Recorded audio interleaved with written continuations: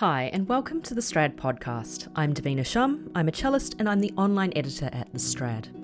Ahead of an upcoming performance with the London Philharmonic Orchestra, violinist Christian Tetzlaff spoke to me about performing Bartók's Violin Concerto No. 2. When did he first encounter it? What are his favourite moments? How does he get through the monumental work in one piece? Have a listen to Christian. Christian, welcome. So, we'll jump right in. Let's talk about Bartók, in particular Bartók Violin Concerto No. 2, which you'll be performing with the London Philharmonic Orchestra later in the month. So tell me, first of all, when did you first encounter the work, and when did you first perform the work? I learned piece when I was in America for a year. I studied in Cincinnati when I was 19. I learned it there from my teacher, Walter Levin.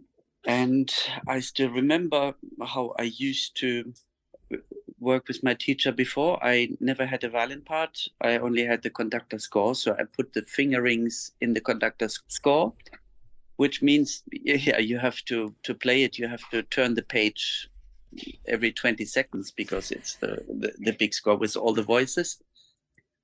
And I played it first in Cincinnati just with the piano in a student concert.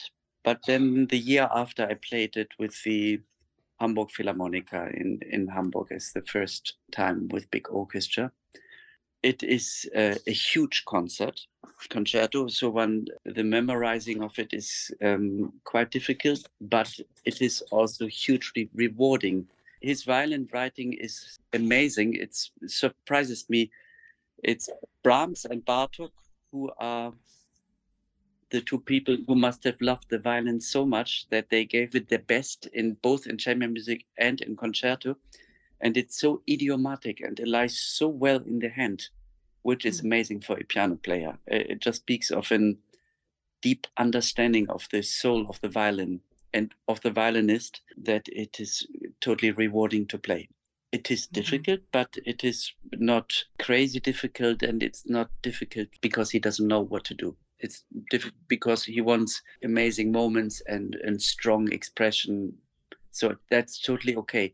In the solo sonata, the crazy difficult is so strong that it was for me decades an obstacle to play freely. But here, this is really violin music. The word that you mentioned, idiomatic, is quite key. The fact that, yes, it is difficult, but it fits well under the hands, fits like a glove. Yeah, I think there is two basic streams of violin playing. One is instigated in Italy with people like Vivaldi and Locatelli. And yes, it's very lively, but it's at the same time contained. And that has morphs over maybe to the Mozart violin concerti and this kind of music. And then there is a different stream that is the Hungarian violinist stream that coexisted at that time, which is something also Haydn makes use of in pieces, which is more of, now if I knew the politically correct word, I could say it, but traveling musicians who would go up from Hungary up to Spain and create a very different style of music and of violin playing. And this is what is the bigger tradition in the Bartók Violin Concerto, but which you hear also in many pieces by Brahms. And that's the fun part of violin playing. It's gritty and proud and wailing and a very human kind of expression. That's one thing I was going to bring up, was this sort of unique musical language of Bartók, which I think perhaps some musicians might struggle with if they haven't had much exposure to it before. But as you mentioned, you came across this piece for the first time when you were 19 and you were studying. Did it pose much of a challenge for you, or did you find that it was quite natural for you to jump into that particular stream of playing?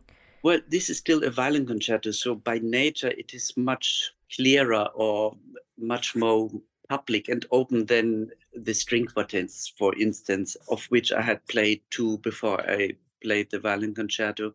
And also the second violin sonata is way more complicated and out there in a modern way than the violin concerto, which makes a beautiful bridge between being absolute music of great consequence and interesting composition, and at the same time a violin concerto where you really let go as a violinist. So it's quite accessible. I think most colleagues would agree that the music is not a book with seven seals, so to say. But it is at the same time, it's a beautiful challenge with the orchestra. The last movement of the Bartók concerto is one of the most difficult things to pull off with gusto. It is an exact copy of the first movement, which is wonderful in itself because many people don't even notice, but it's measure by measure a copy of the first movement in crazy. So what is proud and strong in the first movement, in the last movement is quirky and bizarre often. And one has to play it in the tempo he gives, and that turns it into a roller coaster ride. A wonderful challenge, but hilarious and fantastic.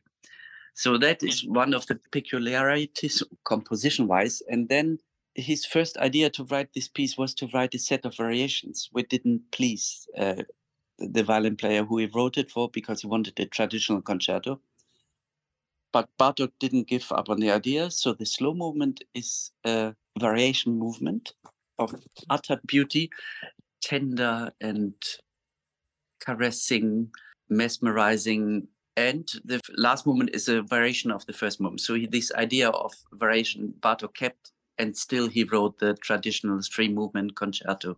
I find that with Bartók, who for me is just the most amazing, complete composer of the last century, I play all his pieces, and I play them often, string quartets, sonatas, violin concerto, contrast. There is always an element of, I don't know what it is, and I don't know why, which I find more easy, let's say, with Alban Berg. One knows more about the story behind the pieces and the direct emotional context.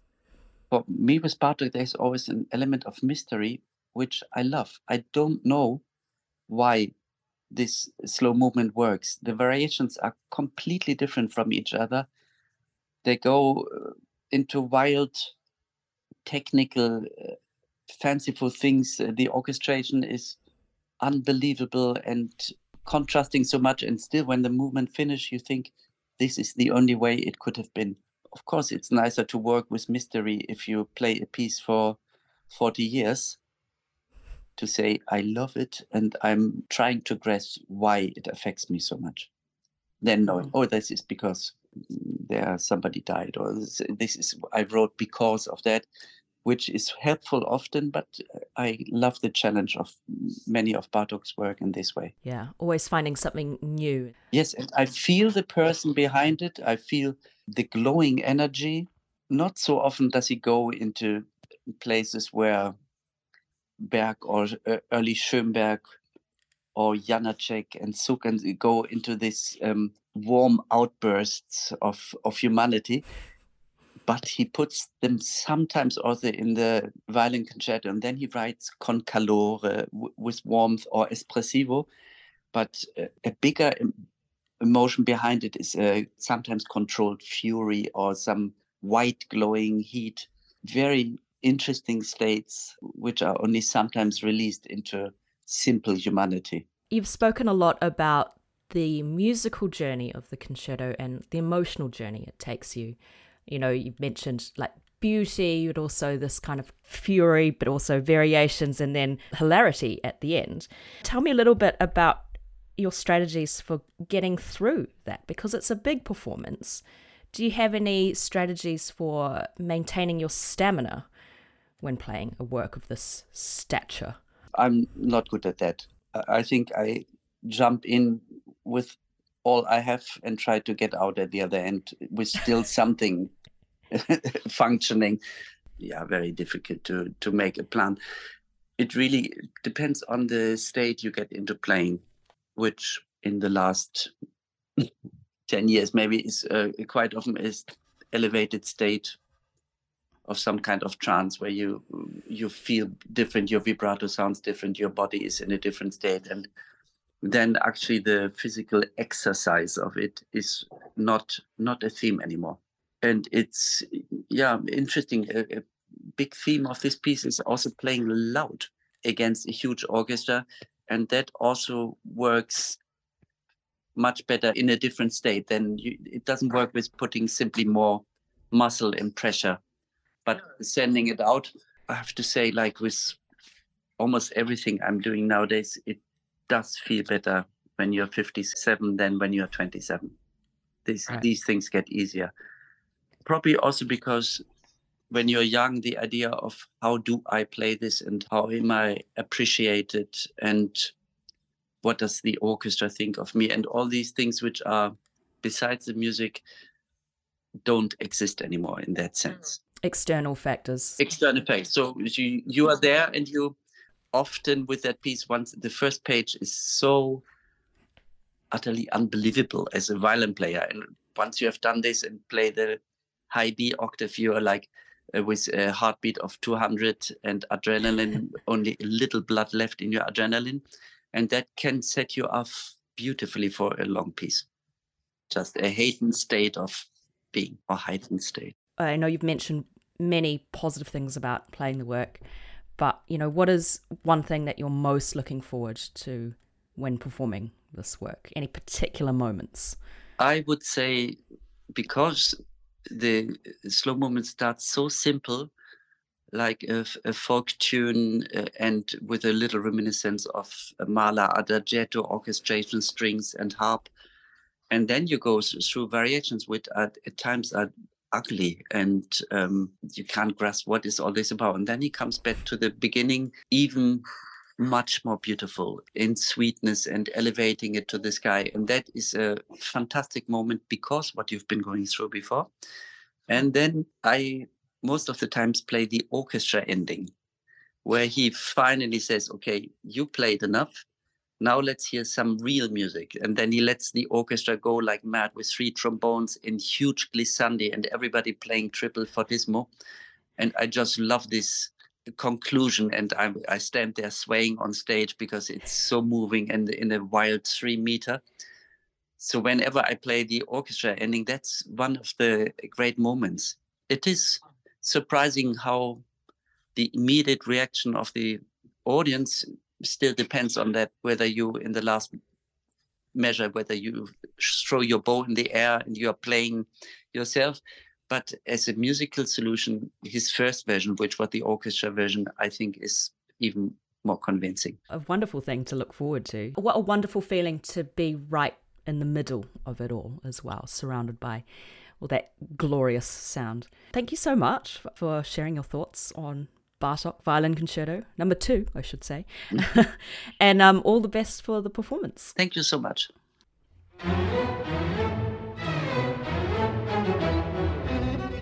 That was Christian Tetzlaff, and right now you're listening to his recording with the Finnish Radio Symphony under the baton of Hannu Lintu. Christian will be performing the Bartók on the 30th of September with the London Philharmonic Orchestra. And don't forget to check out thestrad.com where you'll find the latest news, articles and reviews on all things to do with string playing. If you like what you see and hear, register and subscribe to access exclusive archival content from 2010 onward. There's 50% off an online subscription for students, and if you're not sure you're ready to subscribe, take out a free trial for 7 days, start reading right away with no strings attached. And if you happen to be on Apple Podcasts right now, give us a little review or rating. It will help people discover this podcast. Thanks for listening and tune in again soon for another episode. Take good care. Bye.